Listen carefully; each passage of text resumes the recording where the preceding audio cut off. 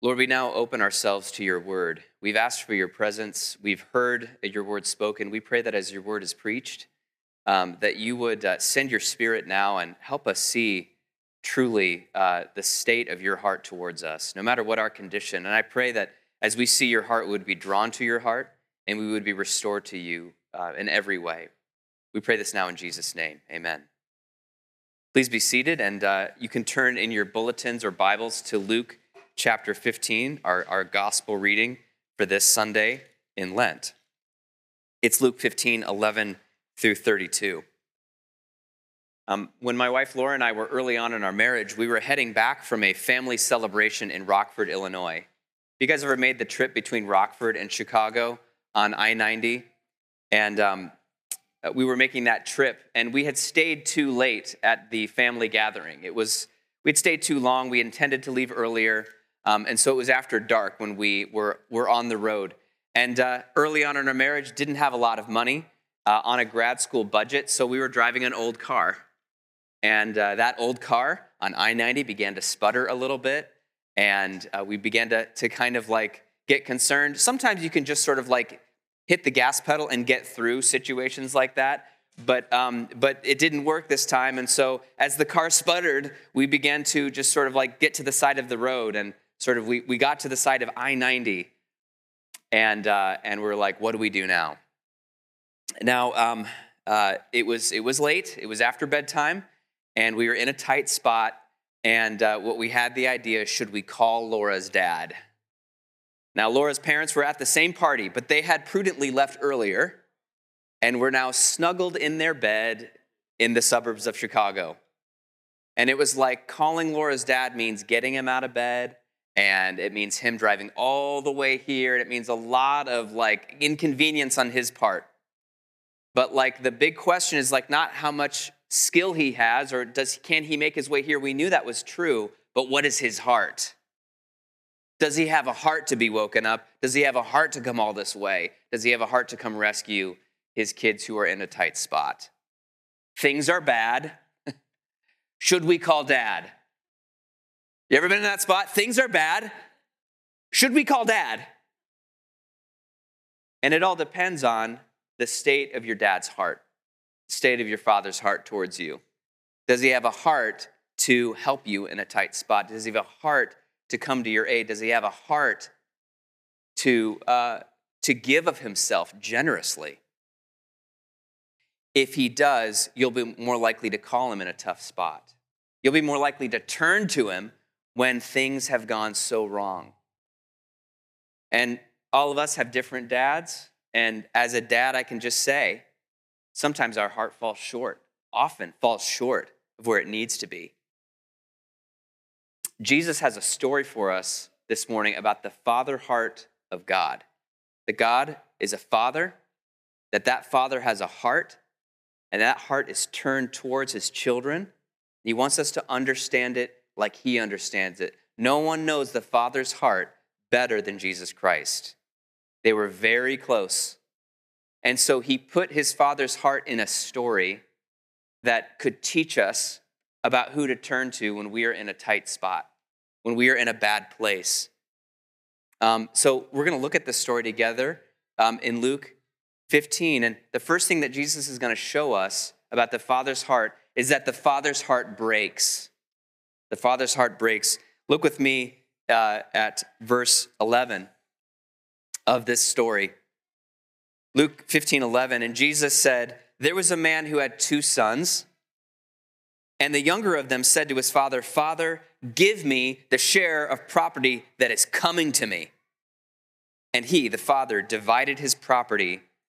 You could even translate that, divided his life, his bios, everything he's worked for and sown into between them.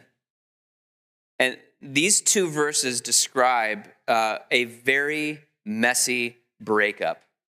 A very messy breakup. And breakups break hearts, don't they? There's something about a breakup that breaks hearts. Family breakups break hearts, right? Marriage breakups break hearts. Broken promises break hearts. Broken relationships break hearts. And the heartbreak is even more acute often if you're the one being broken up with, right? If you're the one holding the bag of the relationship and the person decides, I'm not in this anymore. I don't want anything to do with this family anymore. I'm not bought in anymore on this relationship, on this partnership, on this romance, whatever it might be. If you're the one left, it's even more painful. The writer Mary Carr put it this way: I don't think any of us get off this planet without suffering enormously. And one of the chief ways we suffer is by loving people who are going to disappoint us and break our hearts. We are all heartbroken. It is the human condition. And it's true, isn't it? We can't get through this life and love people without having our hearts broken in different ways from different people, sometimes not expecting it at all. And this younger son in the story is the one breaking up with his dad, breaking up the family. And it's the father who's left behind. The father who is in relationship with his son is the one here left behind. Now, they're meant to stay together, this father and son. They're meant to laugh together. They're meant to work together. They're meant to trust one another. His father wanted to, stick with his son through all these different stages of life, but it didn't happen because his son decided it's over.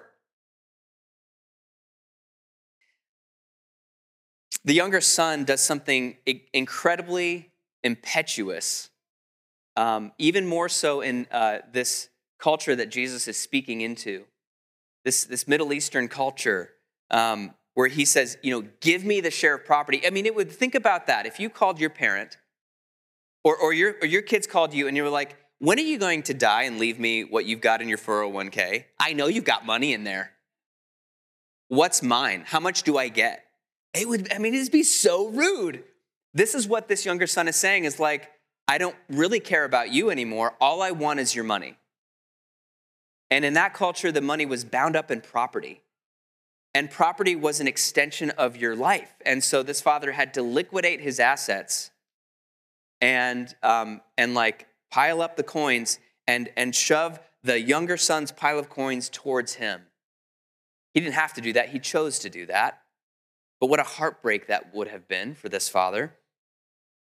And then verse 13, the younger son doesn't wait long. Not many days later, the younger son gathered all he had and took a journey into a far country. And there he squandered his property in reckless living.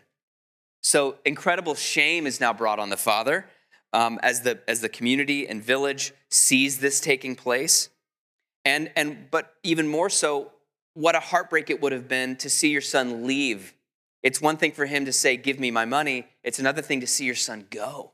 The moment where he's walking away and you're just like watching. What a heartbreak moment.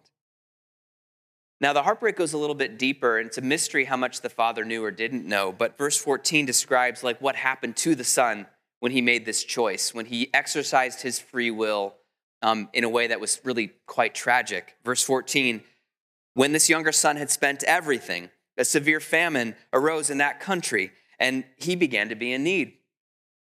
So he went and hired himself out to one of the citizens of that country, who sent him into the fields to feed pigs. Like one of the filthiest situations you can imagine as a faithful Jew in the first century is like that you're with the pigs. You're in a far country and you're with the pigs. And then verse 16, and he was longing to be fed with the pods that the pigs ate. And no one gave him anything. Just imagine being far from home, absolutely broke and hungry, and there's a food shortage. The restaurants aren't open. The shelves in the grocery store are empty. You could beg for money, but no one's giving you any money. And even if you didn't have money, there's no food to be bought. So you take the worst job there is, and you're so hungry that you're eating trash. You're eating trash. And so maybe the biggest heartbreak for this father is that not just that his son wished he were dead, not just that his son left, or even that he wasted his life savings, but that his son is in such a hard spot. If this father loves his son, And this father does love his son. To know that your son is in this hard of a spot, or even worse, to not know, but to wonder how bad it is. What a heartbreak this is for this father. You know, it's worth noting that God's fatherly heart breaks whenever we turn from him. And we've all turned from him, right? I mean, how many billions of people have lived and died on this planet? And yet every single last one of us, except for Jesus Christ, has turned away from the father heart of God. And because he loves us and really cares about us, it breaks his heart. Breaks his heart. Now, what normally happens when our hearts break? What happened to you when your heart broke? You know what? It's like we close up, right? We start to close up because it's like, that hurt too much. I don't want that to happen again. And so my heart's going to close up and get a little smaller. And we don't want that pain anymore. And that's very understandable. Yet what's interesting about this story is that with this father, when his heart didn't just break, his heart broke open. It didn't shut down, didn't close up. His heart broke open. The younger son even kind of maybe knows this about his dad. It says, in verse 17, when he has his wake-up call, what's the first thing that he remembers? Well, when he came to himself, it says, he said, how many of my father's hired servants have more than enough bread, yet I perish here with hunger? So he knows, like, even in a famine, I know how my father operates. Even my father's servants in a famine wouldn't be starving. He would at least give them bread. He knows a little bit of his father's open-hearted generosity. It took a taste of the darkness to see it. It took pain to see it. And so he expects his dad's heart to crack open towards him maybe a little bit. And so he's ready to humble himself just a little bit. You know what I'm talking about? My dad might come this far in forgiving me, so I'll do this much humility. And he cooks up a speech, verse 18, I'll arise, I'll go to my father, and I will say to him, Father, I have sinned against heaven and before you. I'm no longer worthy to be called your son, so treat me as one of your hired servants. Let's patch things up, but keep our distance. But he knows about this much. He knows about this much openness. Like his father's heart might open up a crack, but he doesn't know about how wide the door will swing open as soon as he gets close to his father. You know, so much of our heart's condition is expressed through body language. Not always, but you think about it. Anyone watching the NCAA tournament? You notice the body language of the coach when the players come back to the bench, right? If the players have done bad, the scowl, the get in here, timeout, you've messed things up. But if the players have done well, closed heart, closed body language, most of the time. Open heart, open body language. Now notice the body language of the father as soon as the son comes within eyesight. Verse 20, and he arose and came to his father. But while he was still a long way off, his father saw him, which means he was watching. He felt compassion, which means he had forgiven him. And he ran and he embraced him and he kissed him. Smooch, smooch, smooch. This father picked up his Middle Eastern garb and he did something which was shameful in that culture, which was he ran. Fathers don't run. Grown men don't run. That's what little boys do. But this father didn't care about that. He didn't care about all of what people would think. What he was expressing was that he had an open heart towards his son. His heart broke, but it didn't break closed. It broke open. And so he had open body language. He had an open embrace. He had open eyes. He had an open heart. This father moves beyond just body language, just a hug and a kiss and a welcome, and it moves towards addressing his son's physical and social condition. Verse 21, The son, starts into his speech, "Father, I am no longer worthy." But the father says to his servants, verse 22, "Bring quickly the best robe and put it on him, and put a ring on his hand and shoes on his feet." He can see his bloody feet. He can see his ragged clothes, and he says, "Quick, cover him in my glory, cover him in my shoes, and put a ring on his hand, and let's make sure that he knows and that everyone else knows he belongs here. He's welcome here. We're open to him here." And this is such a picture of God's father heart towards us. His heart doesn't just break, it breaks open. It's a father heart that's broken open for you and broken open for me, especially after we've broken his heart. This means that his eyes are open to our suffering. He sees, he's watching us. He knows everything we're going through. And he's waiting for any sign of our return to him, any sense in which our hearts would turn back to him. He's turned towards us already. And his arms are open to us too. His father arms are open to us. His wallet is open to us, not just meeting our physical needs, but restoring us to himself. He emptied his wallet. This father emptied his wallet. And the father heart of God empties his wallet, as it were, sending his own son, who gave his flesh and his blood, who gave everything he had, just spilling out everything he had to get us back, everything he had to forgive our sin, everything he had to restore us to his family, to put his signet ring on our hands, and to dress us in the robes of his righteousness, and to welcome us back to his table. It broke open. His heart broke open for us. But we can't end that here, because there's one last thing we need to see about the father heart of God. And it's pictured so well in the story, and that is that the father heart of God breaks open with joy. It breaks open with joy, celebration. This father's heart in this story might be broken, but that broken heart only deepens the joy of the return.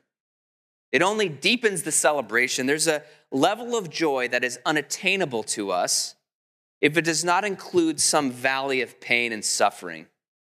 Valleys of pain and suffering give us greater capacity to celebrate and have joy in reunions and in restoration. And the joy of this father of finding his lost son is greater than the pain of losing his lost son. And it overflows into a party, a celebration, and he wants everyone to be a part of it. Verse 23, he says, "Bring the fattened calf and kill it, and let us eat and celebrate. For this son of mine was dead and is alive again. He was lost and is found." And they began to celebrate. One preacher helps us understand the joy of this celebration by painting this picture. Imagine a huge barbecue, he says.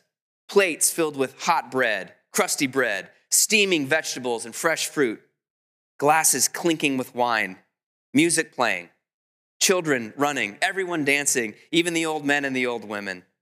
Oh, there is so much joy. Can you see it? And see, this is what the father's heart's driving toward. This is what he wants. Maybe this is the picture that he's been praying for in the long years that his son spent in a far country. It's like, one day there'll be a celebration and all the family will come home again. And there will be a rediscovery and a joy. It's not just stasis. It's not just resuscitating what we once had, the happy years. Those years are gone. But there's something else that I'm hoping for and praying for, and it's this joyful celebration. That's what this father's heart breaks open into as soon as he finds his lost son. But this is hard for us if we have hearts that broke and then closed, right? If we've had a closed heart after our hearts got broken, to see someone with an open-hearted, rejoicing, celebrating heart is going to be difficult. It's going to be painful. And so that's where we find the older brother who's in the field.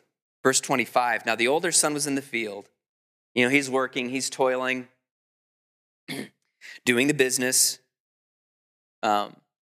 being good. And as he came and drew near to the house, he heard music and dancing. And he called one of the servants and asked what these things meant. Notice he didn't even go in. He didn't even go in to the music and dancing. He didn't draw him in. It was like, whoa, what's that? Suspicious. Red flag. Okay. Verse 27, and his servant said to him, your brother has come, and your father has killed the fattened calf because he has received him back safe and sound. But he was angry and refused to go in. But his father came out and entreated him. But he, the older brother, answered his father, look, these many years I have served you, and I've never disobeyed your commandment, yet you never gave me a young goat that I might celebrate with my friends. But when this son of yours came, who has devoured your property with prostitutes, you killed the fattened calf for him. All right, so here's a hardworking and dutiful son, working in the fields. He's wearing the father's clothes. He's living on the father's property. He's obeying the father's commands, but he won't go to the father's party. Why? He doesn't have the father's heart. He doesn't have the father's heart. His heart closed up and got smaller when his brother left. When his brother broke up with the family, he internalized it. He took it personally. He's got family pain. He's got faith pain. And now all that circulates inside of him is grievance and comparison and envy. He doesn't want his brother back. He certainly does not want a joyful celebration that includes his brother. His heart didn't break open in joy. It closed up in bitterness. And so you'll notice that even still, his father's heart goes out to him too. Verse 31, and the father said to him, son, you are always with me, and all that is mine is yours. It was fitting to celebrate. It was fitting to celebrate and be glad. For this your brother was dead and is alive. He was lost and is found. See, the father's heart breaks open, not just to the younger son who left, but to the older son too, who is righteous and who's resentful. But he doesn't condemn him for that.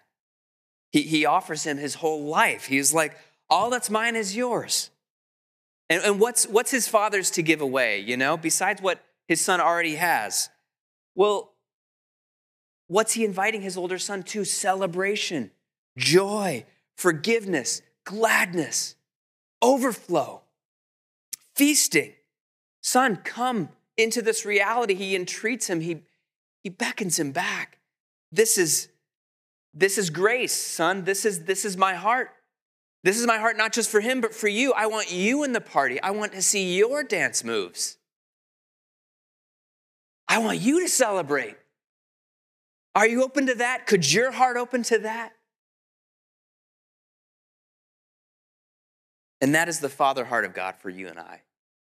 For our hearts he knows our hearts have been broken, but he wants them to break open with joy and celebration, with gladness, with lightness, not to minimize pain, but to bring it into its fullness, into its completion, to come out of the valley of pain and actually to bring the pain into the gladness and bring it into the celebration.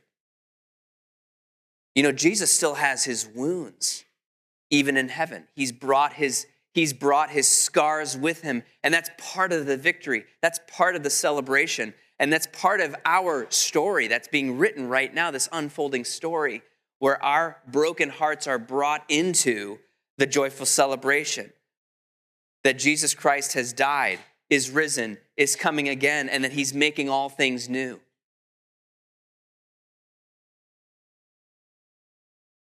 We belong at his feast. We belong at his table. He wants to see our dance moves. I'll never forget the moment when Laura's dad pulled up near us. He was driving on the other side of the highway trying to get to an exit so that he could exit and turn around and get to our side of the freeway. And as he passed us, we heard this honking. Bam, bam, bam, bam, bam, bam, bam. And it was kind of like his nonverbal honking way of saying, like, I'm here, I found you. I'll be there in just a few minutes. We woke him up. He was sleeping, got him out of his bed. He brought his tools. He brought all of his stuff. But more than that, he brought his heart. And he helped us in that tough spot. And he was glad that we turned to him when things got bad. This is the Father heart of God towards you and I. One of my favorite songs from our week in Teze, we went on the pilgrimage to Teze, and we sang a lot of songs. One of my favorite songs is in Italian, and I won't pronounce this right, but here's my best attempt. Il Signore ti ristora. Il Signore ti ristora. And the lyrics in English are roughly translated this: it is God who restores you. God never pushes you away. God comes out to meet you. God comes out to meet you. And, it's true. However, we've broken the Father's heart, either by being really bad or by being really good and resentful. However, our hearts have broken up and closed up and maybe just feel dead inside, He comes out to meet you. He comes out to meet me. He doesn't push us away. He comes out to restore us. He comes out to forgive us. He comes out to help us in a tight spot. Where are you at today? Where's your heart at? Is your heart at all turned away from the Father heart of God? He sent Jesus to come bring you back, to come restore you, to forgive you. You don't have to hide from him. He wants to bring you into his celebration. He wants to clothe you in his righteousness. He wants to feed you at his table. He wants you to be surrounded by your family and friends, the people of God who love you and don't push you away either. So for all of those whose hearts have closed up in some way, also, he wants you back too. And it might be painful for your heart to open back up again, forgiveness. He'll help you through that. And he's not going to push you away. So let's come together back to the Father heart of God. Things are bad. We can call Dad. His heart is open to us. Let's come back to the table together. In the name of the Father, Son, and Holy Spirit. Amen.